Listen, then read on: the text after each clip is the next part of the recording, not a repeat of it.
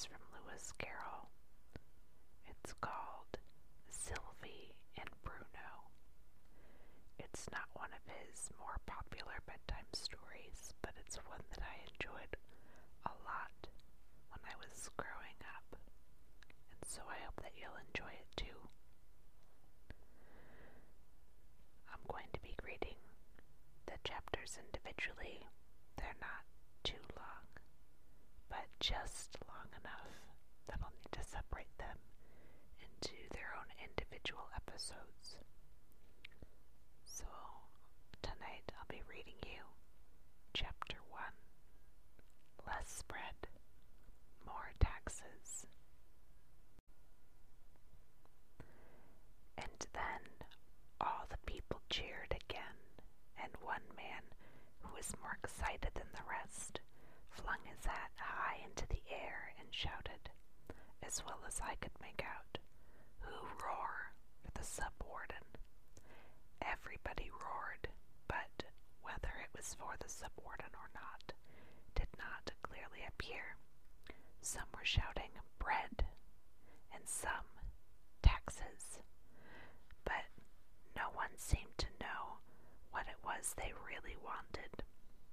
All this I saw from the open window of the warden's breakfast saloon, looking across the shoulder of the Lord Chancellor, who had sprung to his feet the moment the shouting began, almost as if he had been expecting it, and had rushed to the window which commanded the best view of the marketplace. "What can it all mean?" he kept repeating to himself, as, with his hands clasped behind him and his gown floating in the air, he paced rapidly up and down the room. I never heard such shouting before, and at this time of the morning, too, and with such unanimity. Doesn't it strike you as very remarkable? I represented modestly that to my ears it appeared that they were shouting for different things, but the Chancellor would not listen to my suggestion for a moment. "They all shout the same words, I assure you," he said.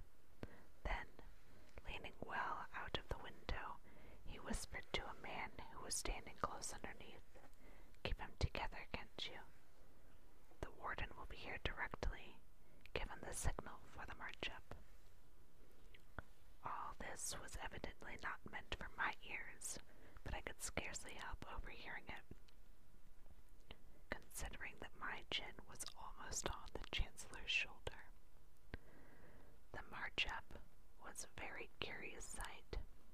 A straggling procession of men marching 2 and 2 began from the other side of the marketplace and advanced in an irregular zigzag fashion toward the palace, wildly tacking from side to side like a sailing vessel making way against an unfavorable wind, so that the head of the procession was often further from us at the end of one tack than it had been at the end of the previous one.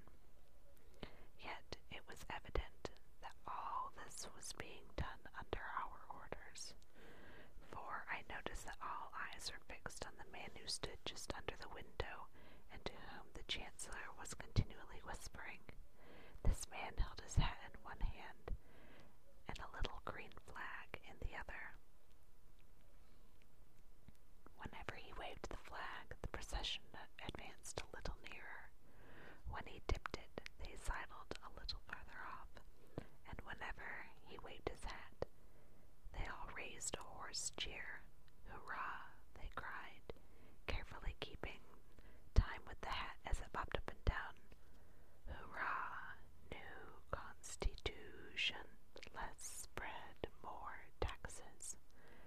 "That'll do, that'll do," the Chancellor whispered. "Let him rest a bit till I give you the word. He's not here yet." But at this moment the great folding doors of the saloon were flung open, and he turned with a guilty start to receive his High Excellency. However, it was only Bruno, and the Chancellor gave a little gasp of relieved anxiety. "Morning," said the little fellow, and addressing the remark in a general sort of way to the Chancellor and the waiters. "Doesn't know where Sylvie is. I was looking for Sylvie. She's with the warden, I believe. Your Ence." The Chancellor replied with a low bow.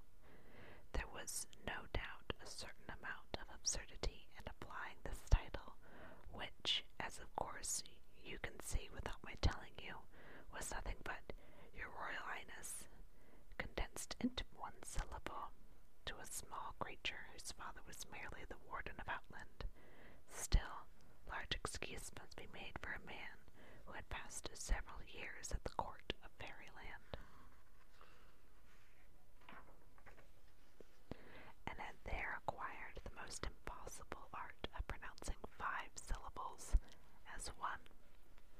But the bow was lost upon Bruno, who had run out of the room, even while the great feat of the unpronounceable monosyllable was being triumphantly performed.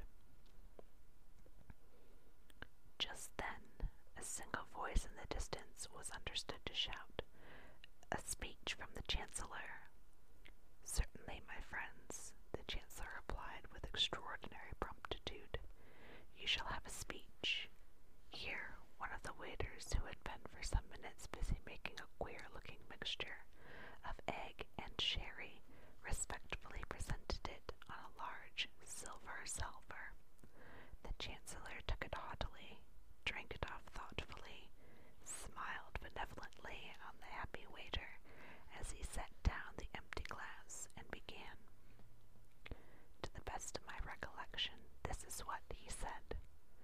"Ahem, ahem, fellow sufferers, or rather suffering fellows. Don't call 'em names," muttered the man under the window. "I didn't say felons," the Chancellor explained. "You may be sure that I always simper." "Ear, ear," shouted the crowd, so loudly as quite to drown the orator's thin, squeaky voice. "That I always simper," he repeated.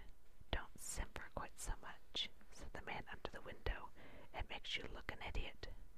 And all this time, "Ear, ear," went rumbling around the marketplace like a peal of thunder. "That I always sympathize," yelled the Chancellor.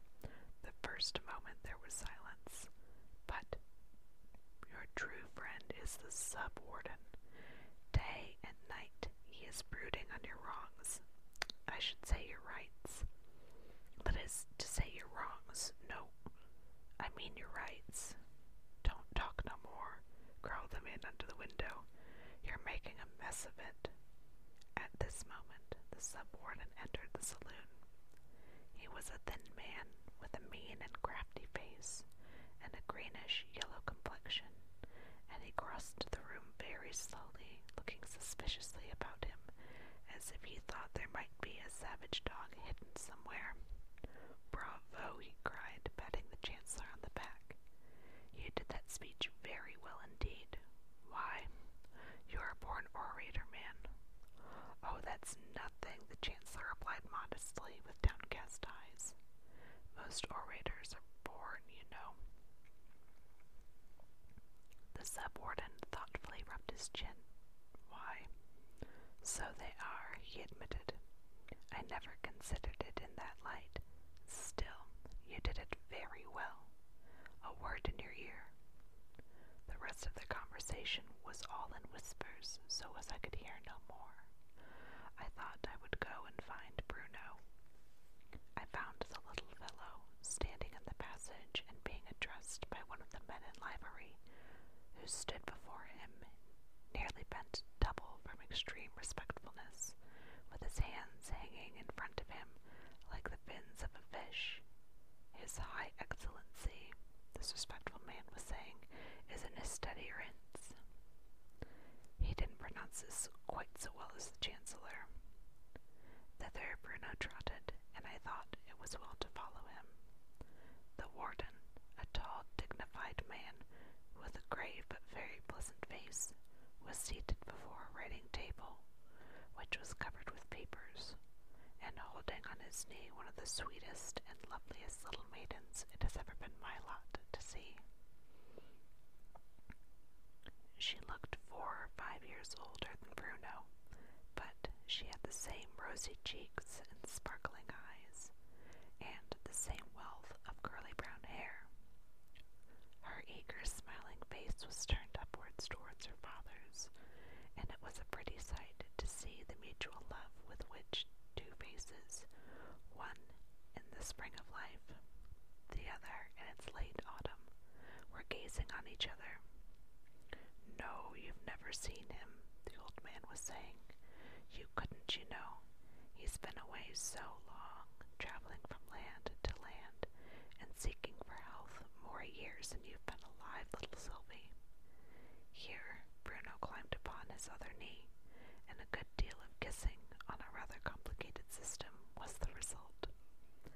"He only came back last night," said the warden, when the kissing was over. "He's been traveling post-haste for the last 1,000 miles or so in order to be here on Sylvie's birthday, but he's a very early riser, and I dare say he's in the library already. Come with me and see him. He's always kind to children. You'll be sure to like him." "Has the other professor come too?" Bruno asked in an awestruck voice. "Yes, they arrived together. The other professor is, well, you won't like him so much, perhaps. He's a little more dreamy, you know." "I wish Sylvie was a little more dreamy," said Bruno. "What do you mean, Bruno?" said Sylvie. Bruno went on, addressing his father. "She says she can't, you know, but I thinks it isn't can't, it's won't. She says can't dream," the puzzled warden repeated. "She do say it," Bruno persisted. "When I says to her, 'Let's stop lessons,' she says, 'Oh, I can't dream of letting her stop yet.' He's always wants to stop lessons," Sylvie explained, "5 minutes after we begin." "5 minutes lessons a day," said the warden. "You won't learn much at that rate, little man." "That's just what Sylvie says," Bruno rejoined. "She says I won't learn my lessons, and I tells her over and over I can't learn them. And what does you think she says? She says, 'It isn't can, it's won't.'" "Let's go and see the professor," the warden said, wisely avoiding further discussion. The children got down off his knees, each secured a hand, and the happy trio set off for the library, followed by me. I had come to the conclusion by this time that none of the party, except for a few moments the Lord Chancellor, was in the least able to see me. "What's the matter with him?" Sylvie asked, walking with a little extra sedateness, by way of example to Bruno at the other side, who never ceased jumping up and down. What was the matter? But I hope he's all right now. Was lumbago and rheumatism and that kind of thing. He's been curing himself, you know. He's a very learned doctor. Why, he's actually invented 3 new diseases, besides a new way of breaking her collarbone." "Is it a nice way?" said Bruno. "Well, not very," the warden said as we entered the library. "And here is the professor. Good morning, Professor. I hope you're quite rested after your journey." A jolly-looking, fat little man in a flowery dressing gown, with a large book under each arm, came trotting in at the other end of the room, and was going straight across without taking any notice of the children. "I'm looking for volume 3, he said. "Do you happen to have seen it?" "You don't see my children, Professor," the warden exclaimed, taking him by the shoulders and turning him round to face them. The professor laughed violently. Then he gazed at them through his great spectacles for a minute or two without speaking. have had a good night, my child?" Bruno looked puzzled. "I said the same night I've had," he replied. "There's only been one night since yesterday." It was the professor's turn to look puzzled now. He took off his spectacles and rubbed them with his handkerchief. Then he gazed at them again. Then he turned to the warden. "Are they bound?" he inquired. "No, we aren't," said Bruno, who thought himself quite able to answer this question. The professor shook his head sadly. "Not even half bound." "Why would we be half bound?" said Bruno. "We're not prisoners." But the professor had forgotten all about them by this time, and was speaking to the warden again. "You'll be glad to hear," he was saying, "that the barometer's beginning to move." "Well, which way?" said the warden, adding to the children, "Not that I care, you know, only he thinks it affects the weather. He's a wonderfully clever man, you know. Sometimes he says things that only the other professor can understand. Sometimes he says things that nobody can understand. Which way is it, Professor? Up or down?" "Neither," the professor, gently clapping his hands, said. "It's going sideways, if I may so express myself." "And what kind of weather does that produce?" said the warden. "Listen, children, now you'll hear something worth knowing." "Horizontal weather," said the professor, and made straight for the door, very nearly trampling on Bruno, who had only just time to get out of his way. "Isn't he learned?" the warden said, looking after him with admiring eyes. "Positively he runs over with learning." "But he needn't run over me," said Bruno. The professor was back in a moment. He had changed his dressing gown for a frock coat, and had put on a pair of very strange-looking boots, the tops of which were open umbrellas. "I thought you'd like to see them," he said. "These are the boots for horizontal weather." "But what's the use of wearing umbrellas round one's knees?" "In ordinary rain," the professor admitted, "they would not be of much use. But if ever it rained horizontally, you know, they would be invaluable, simply invaluable." "Take the professor to the breakfast saloon, children," said the warden, "and tell them not to wait for me. I had breakfast early, as I'm some business to attend to." The children seized the professor's hands as familiarly as if they had known him for years, and hurried him away. I followed respectfully behind. I hope you enjoyed the first chapter of Sylvie and Bruno, and that you found it relaxing, and that it's helped you fall asleep. I plan to record more chapters later on, and if you'd like to let me know what other books or pieces of literature or poems perhaps that you would like for me to read, I'll be happy to do so, so long as it's in the public domain, of course.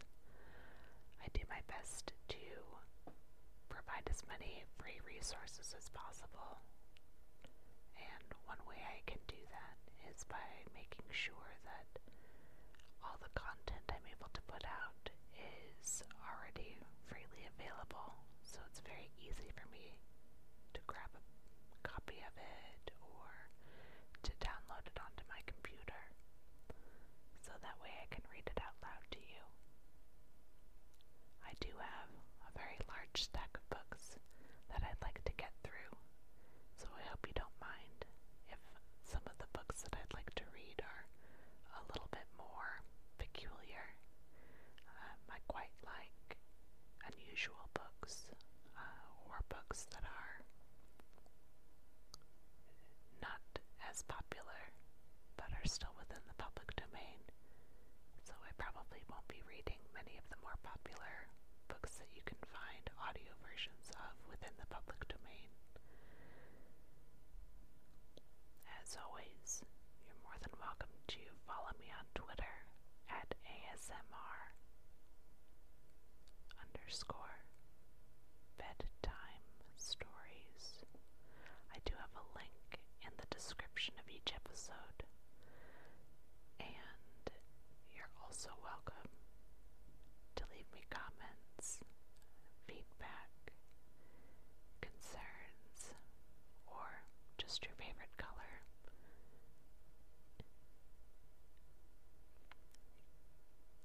I again hope that this was relaxing for you,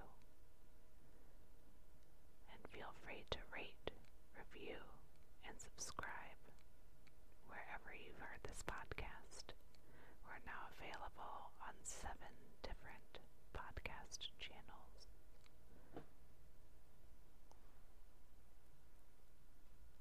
Have a good night. Sleep